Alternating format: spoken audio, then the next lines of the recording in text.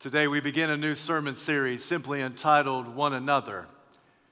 The Greek word that's rendered one another is found in 100 times in 94 verses in the New Testament. 47 of those verses speak to how we as a church ought to interact one with the other. There are times when the scripture tells us that we ought to love one another, encourage one another, serve one another, just to name a few. Today, I want us to begin our study focusing on that instruction that we ought to forgive one another.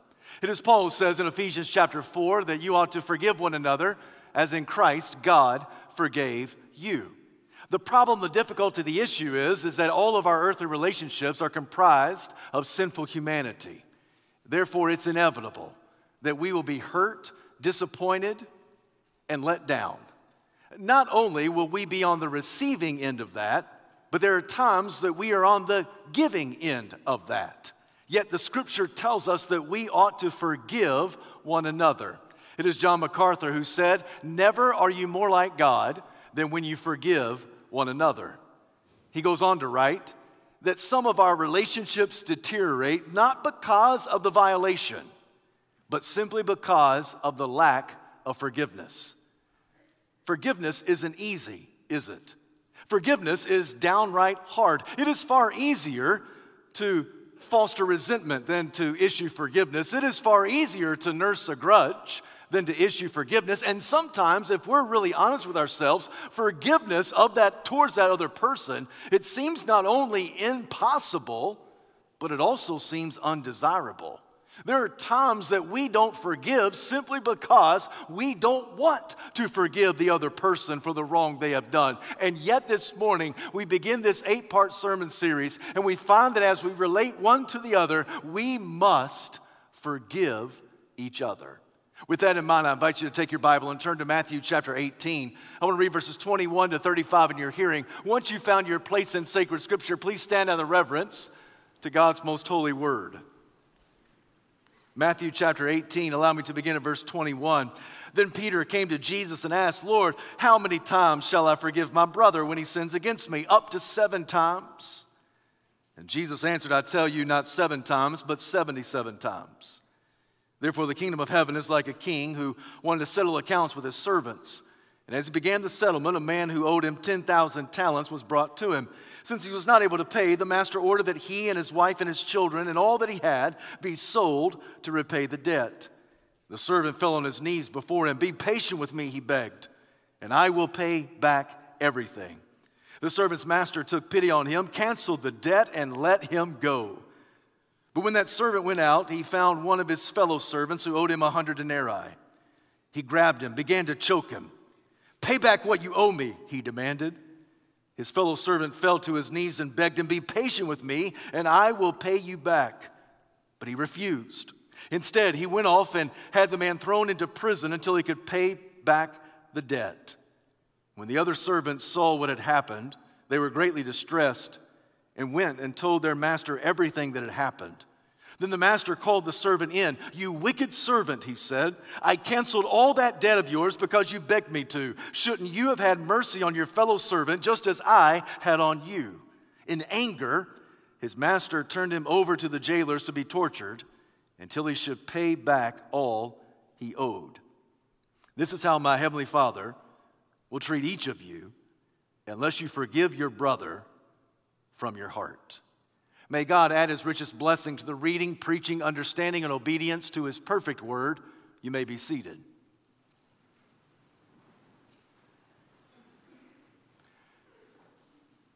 It is the Apostle Peter who asked the question, "Lord, how many times shall I forgive my brother when he sins against me?"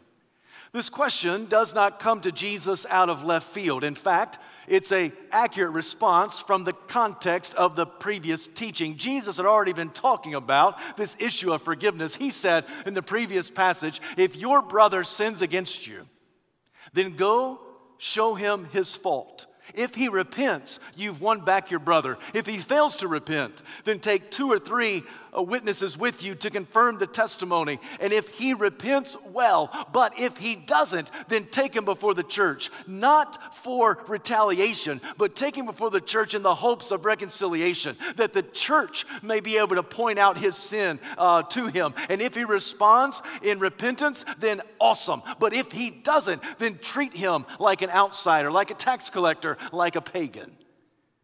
For that which is bound on earth will be bound in heaven.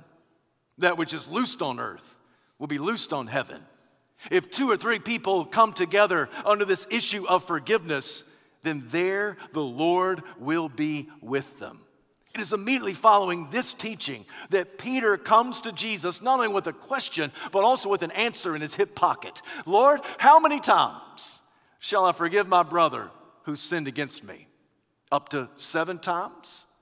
See, Peter understood that the rabbinical teaching told Jews that they had to forgive a fellow Jew up to 3 times. Peter also understood that Jesus is a teacher of compassion. So he thought to himself, Jesus is not going to be satisfied with only forgiving your brother 3 times. I will more than double that. So he said up to 7 times. I'm sure that Peter expected an attaboy from the master. But Jesus shocked the disciples when he said not 7 times, but 77 times. Some of your translations render that not 7 times, but 70 times 7. So regardless of whether the proper understanding is 77 or 490, the implication's pretty clear that Jesus is telling Peter and anybody who will listen, you've got to forgive far more than you ever thought possible. You've got to forgive an astronomical amount. You've got to forgive more than you ever conceived in your mind. I know what the teachers tell you. They say up to 3. Peter, you said up to 7. I tell you, it's far greater than that. Now, I don't think that Jesus wants you to take your iPhone or your tablet and somehow tally all the grievances that anybody does against you. And once you get to that magical number of 78 or 491, then all bets are off and you don't have to forgive anybody. No, I don't think that Jesus would like our legal ledgers. I don't think that Jesus would like us in a pharisaical way to keep score against the person who has wronged us. His point is, you've got to forgive more than you're even comfortable forgiving. You've got to forgive more than you ever thought possible, ever thought imaginable, and you may have to forgive the same person over and over and over and over again. Jesus uses that number 7. He piggybacks off of that. That number 7 is the number of completion. I think that Jesus is saying, you need to forgive your brother until everything is complete.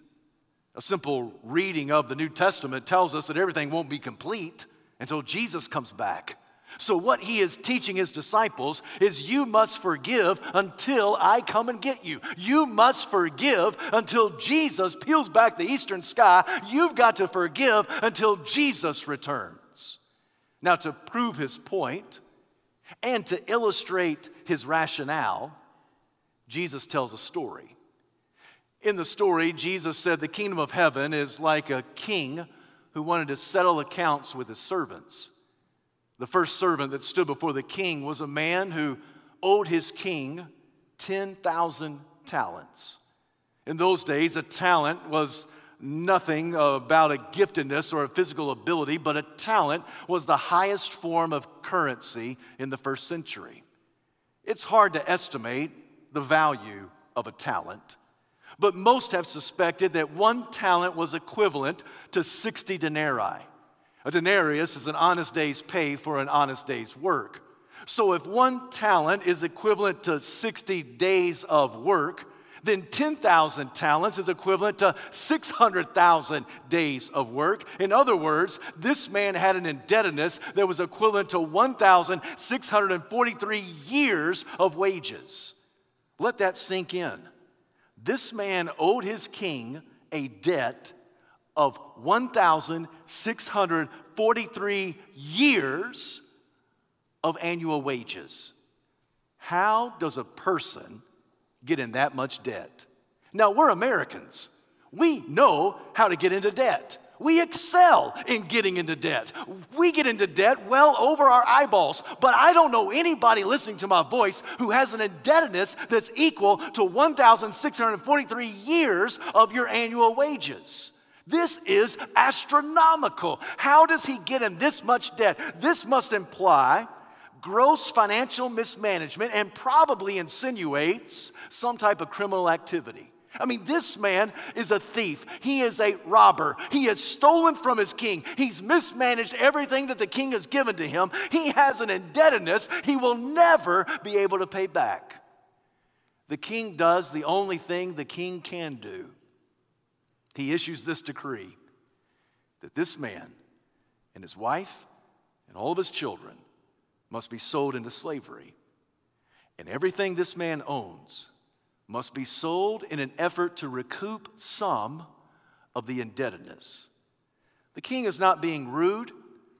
He's not being angry. He's not mistreating the servant. He's doing the only thing he possibly can do.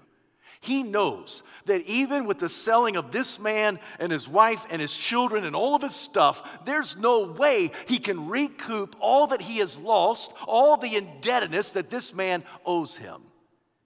When the servant hears the decree, he falls on his knees and falls on the mercy of the king. Be patient with me, he pleads, and I will pay back everything. Both this man and the master, they both know there is no way this man can ever pay back his debt. But as a sign of benevolence, as a stroke of genius grace, the king in one moment not only spares the life of this man and the lives of all of his family, and not only does the king spare all of his possessions, but in one moment the king says, your debt is canceled. Now, if you were that man, how would you respond? You do more than that.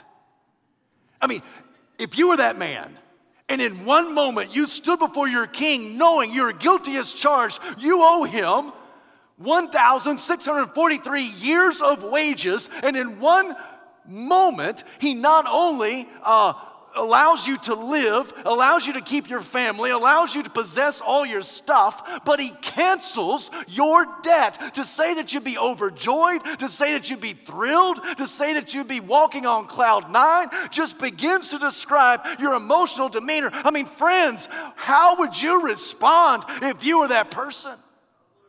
Okay, you may say that, you may say more. But you kind of get the idea. I mean, this man, he should have lost everything. And the king said, not only can you keep everything and the air in your lungs, but you no longer have a debt that you owe me. You are completely set free.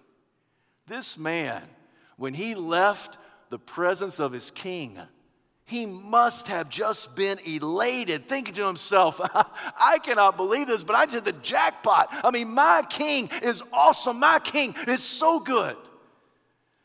But no sooner had this man left the palace steps that something appalling took place. He bumped into a fellow servant. This fellow servant owed him 100 denarii. 100 denarii is equivalent to 100 days of wages. It's approximately 3 months of debt. Now, that's a significant debt. It's not an insurmountable debt. A person can actually pay back 3 months of wages over a significant amount of time. And when you stop and consider 100 days versus 600,000 days, seems quite trivial, doesn't it? When you compare 3 months of debt compared to 1,643 years of debt, it seems minimal, trivial. Yet this servant grabbed his fellow servant by the shirt collar, Pay back what you owe me, he said with a passion plea. And the other servant looked to his fellow servant and said, be patient with me. I'll pay back everything. Ironically, the second servant said to the first servant the same thing the first servant had said to his king. Be patient with me. I'll pay back what you owe me. I'll pay back what you deserve. And instead of letting this man go, he orders for this man to be thrown into debtor's prison until he could pay back the 100 denarii. Now, full transparency, the first servant had every right to throw his fellow servant into debtor's prison. He had the right to do it, but in the context of the story, something just doesn't feel right about that, does it? I mean, this man had just been in the presence of his king. He had 10,000 talents worth of debt, equivalent to 600,000 days. That debt had been canceled in one fell swoop. He makes his way off the palace porch. He bumps into a fellow servant, and he doesn't administer the same level of mercy that he had just received. The truthfulness of this story leaps off the pages of black and white, doesn't it? It confronts us every day in living color. I dare say that there are very few of us who honestly identify with the servant who had the enormous debt to the king. We think to ourselves, I know that I'm a sinner, but I don't know if I'm a really, really bad sinner. You think to yourself, I got saved when I was 7. I didn't have very many skeletons in my 7-year-old closet. Even to this day, you think to yourself, I don't have a whole lot of skeletons in my closet. I'm not nearly as bad as some other people that I could itemize and I could even point out to you, Pastor. I'm not nearly as bad as other people. I don't really think I'm all that bad. I try to treat people well. I try to treat them with respect. I try not to be offensive. There are times when I may lose my cool. There are times when I may become arrogant. There are times when I might be selfish, but I'm not perfect and nobody else is. But I'm not nearly as bad as a bunch of other people on planet Earth right now. So I know that I'm a sinner, but I don't know if I'm a 10,000 talent kind of sinner. I don't know that I necessarily owe God like a gazillion dollars for all the bad stuff that I've done. Which, by the way, I don't know how much a gazillion dollars is, but it's a whole lot, right? I don't think that I'm really a 10,000 talent indebted kind of sinner. I was saved when I was young. I'm a pretty good person. I go to church as much as anybody else, especially in the days of COVID. I've got to get some credit for that. And yet, I believe from the bottom of my heart that in this story, Jesus wants all of us to properly identify as the servant who had the enormous debt. Because you, like me, we are all sinners. And our sin, regardless of how we gauge it, is an attack against the holiness of God. All of our arrogant thoughts, all of our dirty deeds, all of our deception that we think nobody else knows about, it's a secret that we keep hidden from the watching world. Everything that we think may be kind of wrong, it's an attack against the very holiness of God. And God has every right to settle accounts with all of us. And if he settled accounts with all of us, we would all be guilty as charged, and we have a sin debt that we cannot pay. There is no way we can do enough good to break even with God. We all have an enormous sin debt. And if God, the King of the universe, demanded to settle accounts with us, even if he stripped us of the air we breathe, and the wealth we treasure, and the health we possess, and the family that we love, and all the stuff that we cling to.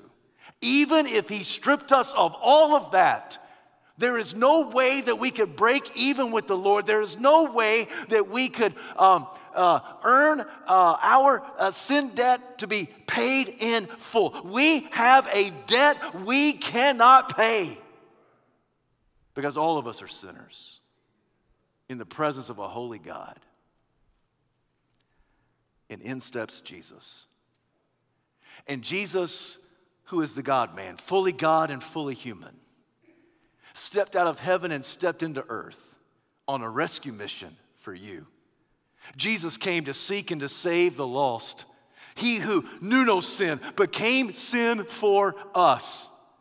Everyone who calls on the name of the Lord will be saved. If you confess your sins, he is faithful and just to forgive you of your sins and to cleanse you from all unrighteousness. Jesus came so that your sin debt might be paid. Jesus lived a perfect life. He stumbled and staggered through the streets of Jerusalem about the age of 33 with a crossbeam strapped to his back. He was beaten beyond all human recognition. He barely looked human, let alone alive. As he made his way through the city streets, he went up the skull-shaped hill called Golgotha, and there the Roman soldiers stretched him wide. They hoisted him into the air, and for a few hours in the third decade of the first century, Jesus became our indebtedness. Jesus took on our sin, and he was there and drank every last drop of God's holy hostility. He paid the sin debt he did not owe because we have a sin debt that we cannot pay. He is so much in charge of this that Jesus declared, "It is finished. It is paid in full." To Telestai, he bowed his head. He gave up his ghost. They took his dead body off the cross, placed him into a borrowed grave, rolled a massive stone in front of it. He stayed there for the rest of Friday, all day Saturday, even early into the hours of Sunday. But early on Sunday morning, the dead body began to breathe again. Early on Sunday morning, God the Father raised God the Son by the power of God the Spirit. Early on Sunday morning, Jesus burst forth victorious over your sin, your hell, your grave, and your sickness. Jesus came forward out of the tomb, and he is victorious over all of our sin. Not only did he pay our sin debt, but he gave us his innocence. Not only is our sin debt paid for, but we are righteous in the sight of God, both now and forevermore.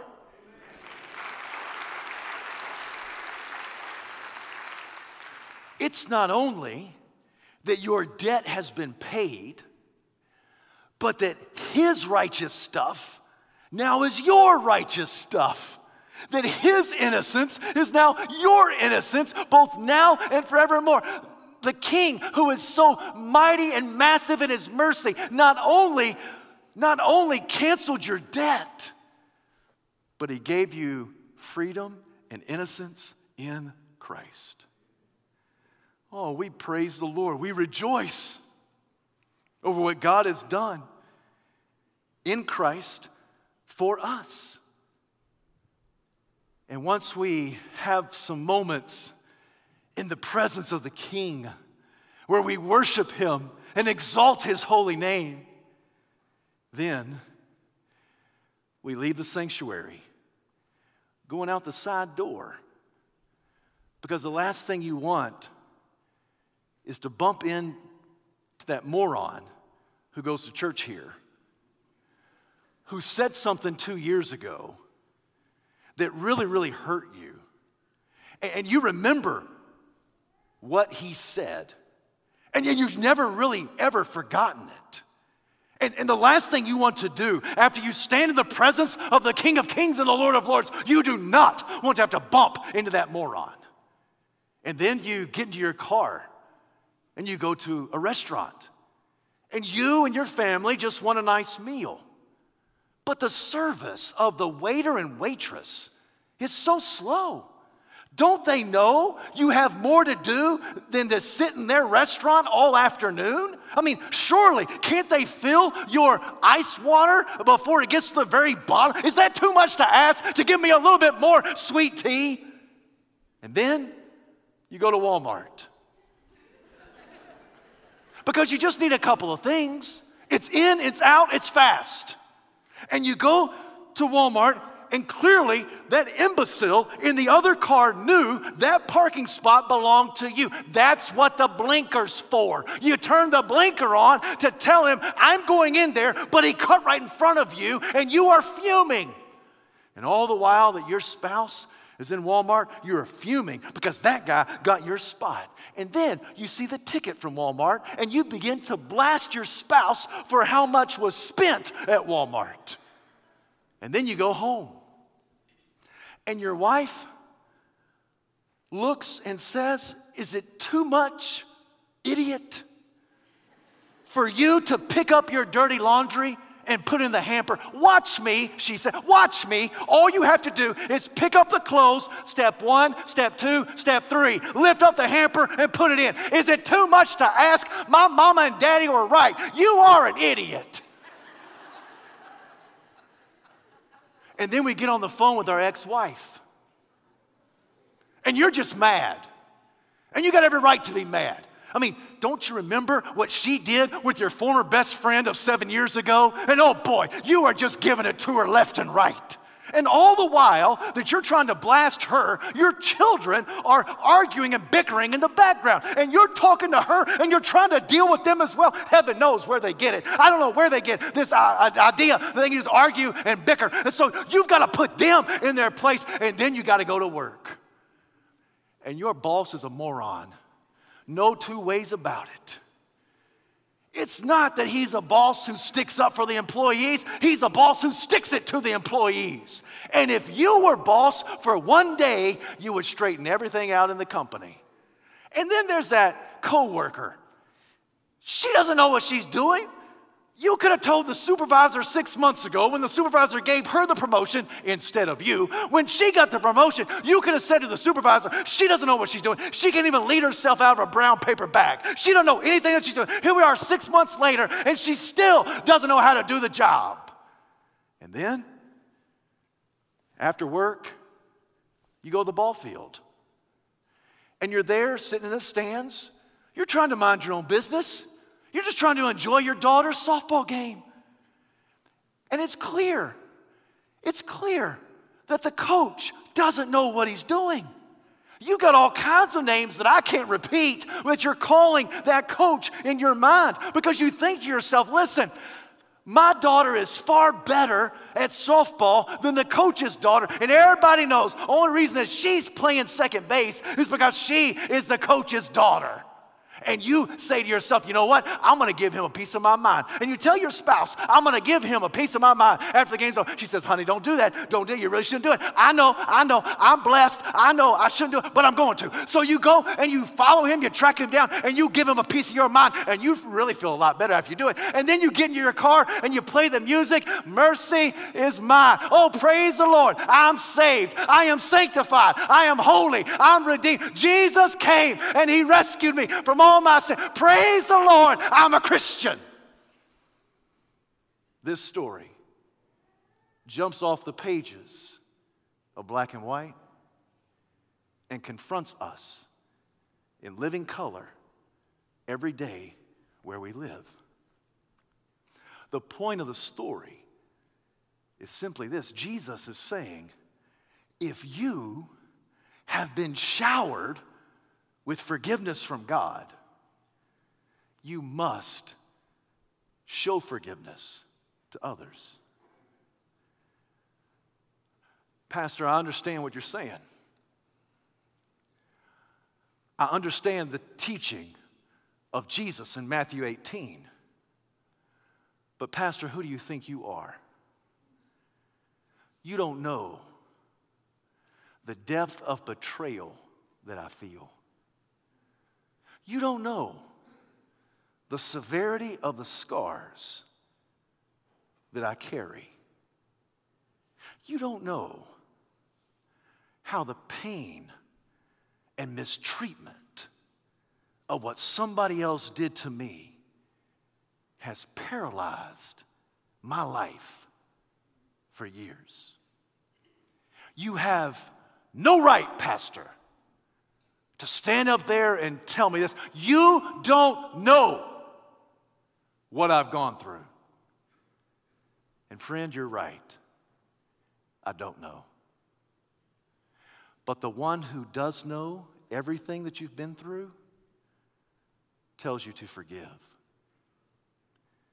The one who does know everything gives you this story and tells you to forgive. If you have been showered by forgiveness, then you must show forgiveness to others. Forgiveness is learning how to set the prisoner free, only to discover that you were the prisoner. Listen, friend, if you don't forgive somebody, it doesn't hurt them, it hurts you.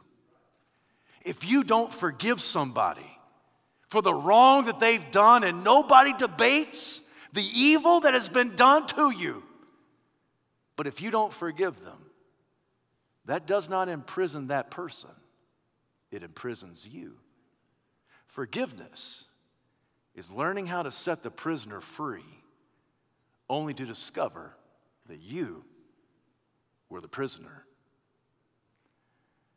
What this servant did to his fellow servant got back to the king.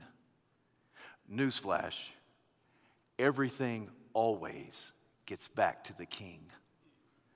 The king called the first servant in, had him stand in front of him one more time. "You wicked servant," he said. "I cancel your debt because you asked me to. I was merciful to you because you pleaded for that mercy. And now you took my mercy and you would not apply it to a fellow servant?" Scripture says, in anger, the king said to his guards, "Take this servant and torture him in prison until he pays back his debt." In other words, this is a life sentence, because there's no way this man can pay back 10,000 talents, 600,000 days of labor, 1,643 years of wages. And then Jesus wraps up the story with this last statement. "This is how my Father in heaven will treat any of you if you don't forgive your brother from your heart." You can take that word brother and insert anybody's name. It may not be your brother, it may be your husband, it may be your wife. It could be your son, it could be your daughter. It could be a coworker, it could be a classmate, it could be a teammate, it could be a boss, could be a supervisor, could be a church member. This is how my Father in heaven will treat any of you if you don't forgive your brother from your heart. "But Lord, how many times do I have to forgive until I come back to get you? But Lord, it's the same person in my life who wrongs me time and time again." And Jesus says, "Forgive them, for that's what I have done for you." This forgiveness is so paramount in the heart of Jesus that in the Sermon on the Mount, Jesus said, if a man forgives his brother, he will be forgiven by God. If a man does not forgive his brother, he will not be forgiven by God. At Calvary's cross, it is Jesus who says, "Father, forgive them, for they don't know what they're doing." Whenever I hear those words of Christ, I always am astounded, because Jesus asked the Father to forgive them before they even asked for forgiveness. I've met more than one Christian who'll tell me, "Pastor, I have no problem with forgiveness so long as that person who's wronged me asks for it." To which I say, what about the person who has wronged you and they don't ask for it? And we go right back to Calvary. Because Jesus in that moment was thinking of you and thinking of me. And he said on our behalf, "Father, forgive them. They don't know what they're doing." Friend, I wonder this morning, are you in need of God's forgiveness? Maybe you're here and for the first time ever, you have understood that you are the servant with an enormous sin debt that you cannot pay back unto the Lord, that there's no amount of good deeds that can help you break even with God, that there's no ledger that somehow you can do more good than bad that will tip the scales in your favor. No, you have a sin debt that you cannot pay. And today, for the first time, you've heard the Lord, the righteous King, say to you, I have canceled your debt. I've declared innocence over your life. You have the righteousness of Jesus as belonging to you, and it's all by faith. And maybe today, friend, you need to receive God's forgiveness for the first time ever. And today can be the day of your salvation, for salvation is drawing near. But maybe you're here and you've already settled accounts with the King. You already know that you have bowed on your face before the Lord and you have pleaded for His mercy and He has given you His kindness. He has forgiven you in Jesus Christ. But this morning there's somebody that keeps coming against the screen of your mind that the Holy Spirit's reminding you, you need to forgive this person. You need to forgive this person. You need to forgive this person. And there's everything inside of you that says, yes, Lord, but do you know what they've done unto me? Do you know the severity of the pain? Do you know the depth of betrayal? And Jesus shows you His nail-scarred hands, and He says, I do. I do know the depth of your betrayal, and I do know the severity of these scars because of your sin. Friend, if you have been showered by the forgiveness of God, then you must show that forgiveness to others. Today is the beginning of an 8-part sermon series. I thought we'd start with the easiest one. Forgive one another. John MacArthur is exactly right. Never are you more like God than when you forgive. If you're here today in need of God's forgiveness, it is here free of charge. Come and receive it by faith. If you're here today in need of forgiveness from somebody else or forgiveness that you need to give to somebody else, come here to the altar, kneel and pray, ask for God's strength and power, and then leave this sanctuary and seek out that brother and seek out that sister and say, because of God's forgiveness to me, I willfully forgive you. Never are you more like God than when you forgive. Heavenly Father, we bow before you. We give you this invitation. And Father, we pray that for someone here in need of your forgiveness to be showered upon them, let it happen today. If there's somebody here who needs to show forgiveness to somebody else who has wronged them, let that begin today. And Father, I pray that you will bring to our mind all the scenarios and situations, the people and the places. Remind us of your goodness and your grace. Help us to respond in obedience. We ask all of this in Jesus' name, the King of Kings and Lord of Lords. And all God's people said, amen.